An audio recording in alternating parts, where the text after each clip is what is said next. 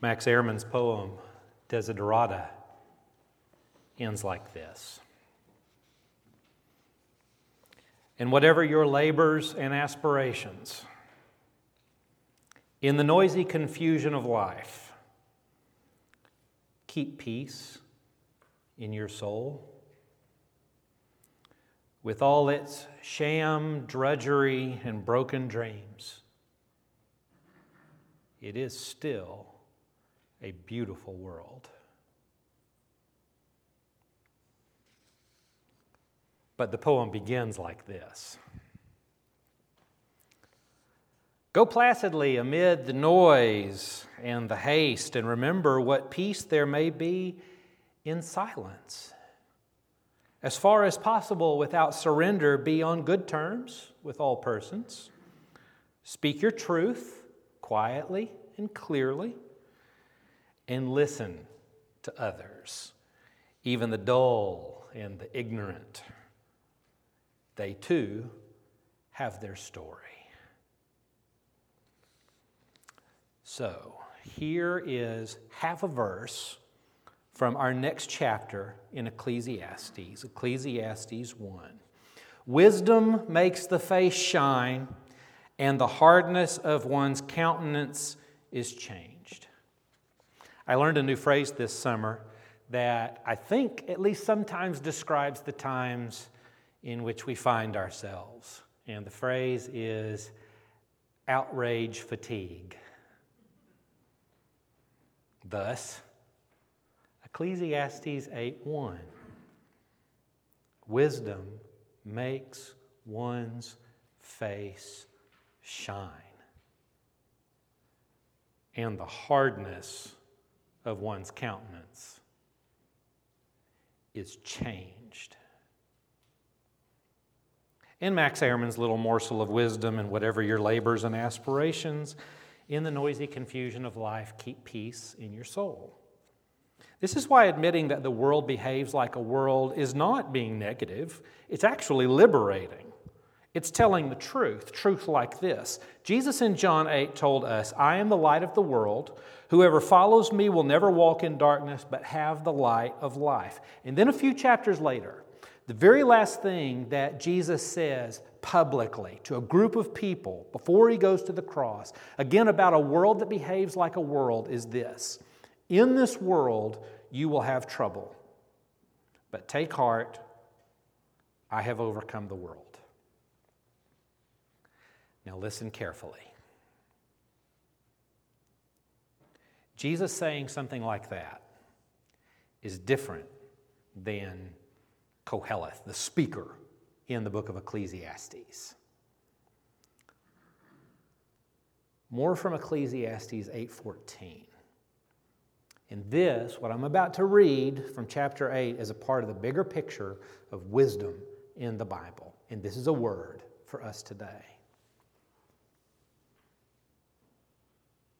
There is a vanity that takes place on earth, that there are righteous people who are treated according to the conduct of the wicked, and there are wicked people who are treated according to the conduct of the righteous.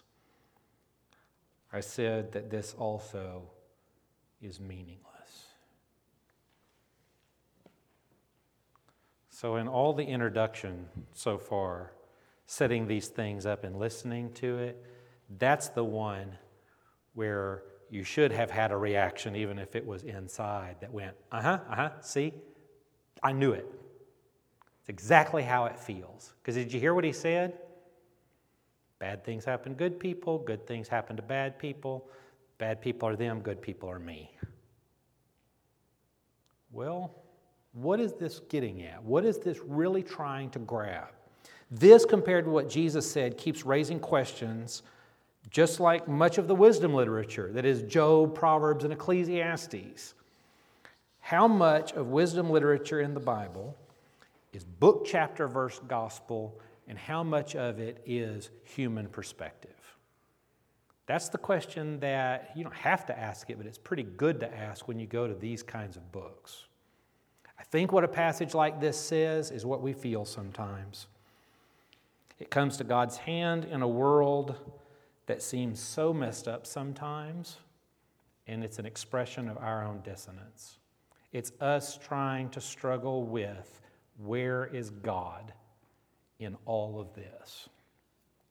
I just finished reading Kurt Vonnegut's The Sirens of Titan for the second time in my life, and I've got to admit that it was very different reading it in my 40s than reading it in my 20s. What struck me this time was the church at the end of the book. The church that they called the Church of God the Utterly Indifferent. Now, in my 20s, I was offended. I thought Vonnegut shouldn't write something like that. But in my 40s, I think I understand. I think I understand the impulse. Even if I don't believe exactly what he's saying, I understand the impulse to say it, or at least to ask the question. I understand that this was just Vonnegut's way of asking the question that we all ask sometimes: where is God in all of this? Because sometimes if you live long enough, sometimes you wonder where God is in all of this. But the question itself is an act of faith.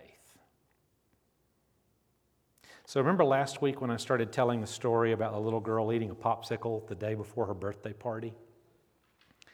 And then I couldn't remember the connection I was about to make with the story. Well, that's what happens when you go off script in your speeches. You remember exactly what you want to say 10 minutes after you're finished. But this one's worth going back to. So you remember the lead-in from last week, how we got there. When we did the Proverbs that you finished from memory, including passages of Scripture that you know by heart. Some of you actually are able to say back word for word. So I think last week's were too easy, so let's try harder ones. In the beginning, God... Okay. For we are all one... See, you did tougher ones this week, but some of you still got it.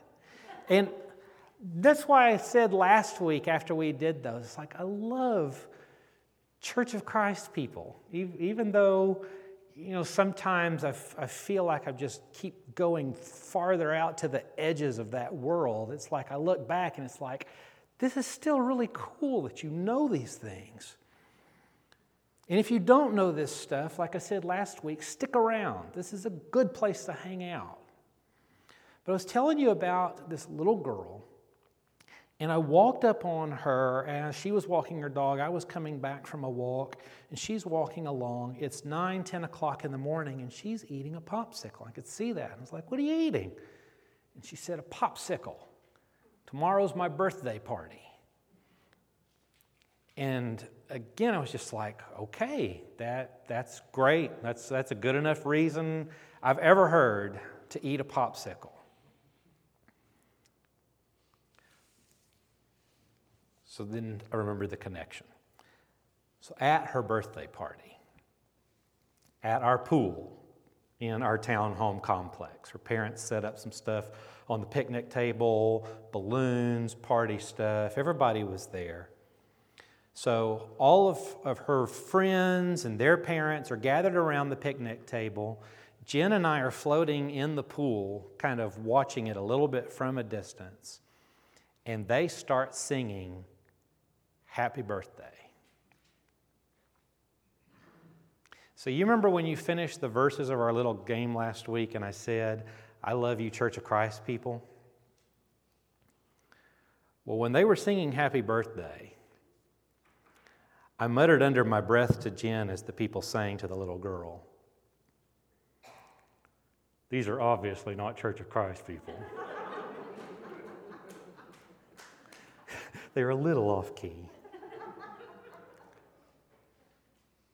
But the little girl, as we were swimming, I got to talking to her as she jumped in the pool. She got a couple of books that she wanted for her birthday. And her friends were there, and onlookers at the pool, and a popsicle the day before. And then there's this one more from Ecclesiastes 8:15, an attempt to answer our question, where is God in all of this? So I commend enjoyment, for there is nothing better for people under the sun than to eat and drink and enjoy themselves. For this will go with them in their toil through the days of life that God gives them under the sun. I've said this in this series, and I've said this summer, and I'm going to say it again. Why don't we read passages like this more that actually come out and say, those of you who follow God, those of us who confess Jesus as Lord, you know what life is about? Enjoy yourself. Have joy. Find ways to have fun. Because Piper, the little girl who just turned 10, jumping in the pool on an inflatable crocodile, she was having fun. She was having fun the day before, walking along, eating the popsicle. You know what happens? Life. It starts encouraging us at times as we get older. You don't have time to have fun or have fun tomorrow. You need to get work finished today. And all the other stuff that goes with it. So I commend enjoyment. I love the new TV show Ted Lasso that started last year about an American football coach who goes to England to coach a professional soccer team, and he knows nothing about the sport. In the first episode, Coach Ted Lasso walks into the locker room of the new team he was about to start coaching. Before anyone got there, he took a deep breath and said something that only a coach would say. I love the smell of a locker room. But then the moment turned poignant. He looked at his assistant coach right after he said that. Right after he said, I love the smell of a locker room. And then he said with his unmistakably bursting enthusiasm, it smells like potential. Well, in the name of Jesus, I look at us sitting here this morning, and I see potential. I see God at work. In Christ, we call that hope. Some of you have hard countenances sometimes, and sometimes you say mean things. I know I have a hard countenance sometimes, okay, most of the time, especially over these rough months, which is why we're in Ecclesiastes right now, and it's why we started this little exploration with 8:1. Wisdom makes one's face shine, and the hardness of one's countenance is changed. In life in the Lord, your hard face can shine with wisdom. This is the work of Christ in us. This is part of the new creation. And I think we can say yes to it today. And I'm pretty sure that the one speaking from the throne of heaven at the end of the story is none other than Jesus. And this is the way it goes. This is Revelation 21. Then I saw a new heaven and a new earth, for the first heaven and the first earth passed away, and the sea was no more. And I saw the holy city, the new Jerusalem, coming down out of heaven from God, prepared as a bride, adorned for her husband. And I heard a loud voice from the throne saying, See, the home of God is among mortals. He will dwell with them, and they will be His peoples, and God Himself will be with them. He will wipe away every tear from their eyes. Death will be no more. Mourning and crying and pain will be no more, for the first things have passed away. And the one who was seated on the throne said, See, I am making all things new. But for now, for now. As the new creation is beginning to unfold right before our eyes, for we live here now in our days under the sun. Ecclesiastes 8:15. So I commend enjoyment, for there is nothing better for people under the sun than to eat and drink and enjoy themselves, for this will go with them in their toil through the days of life that God gives them under the sun. God has given us this day under the sun. Go enjoy it. Where is God in all this? I'm glad you asked. Where is God in all of this? Well, I'll tell you.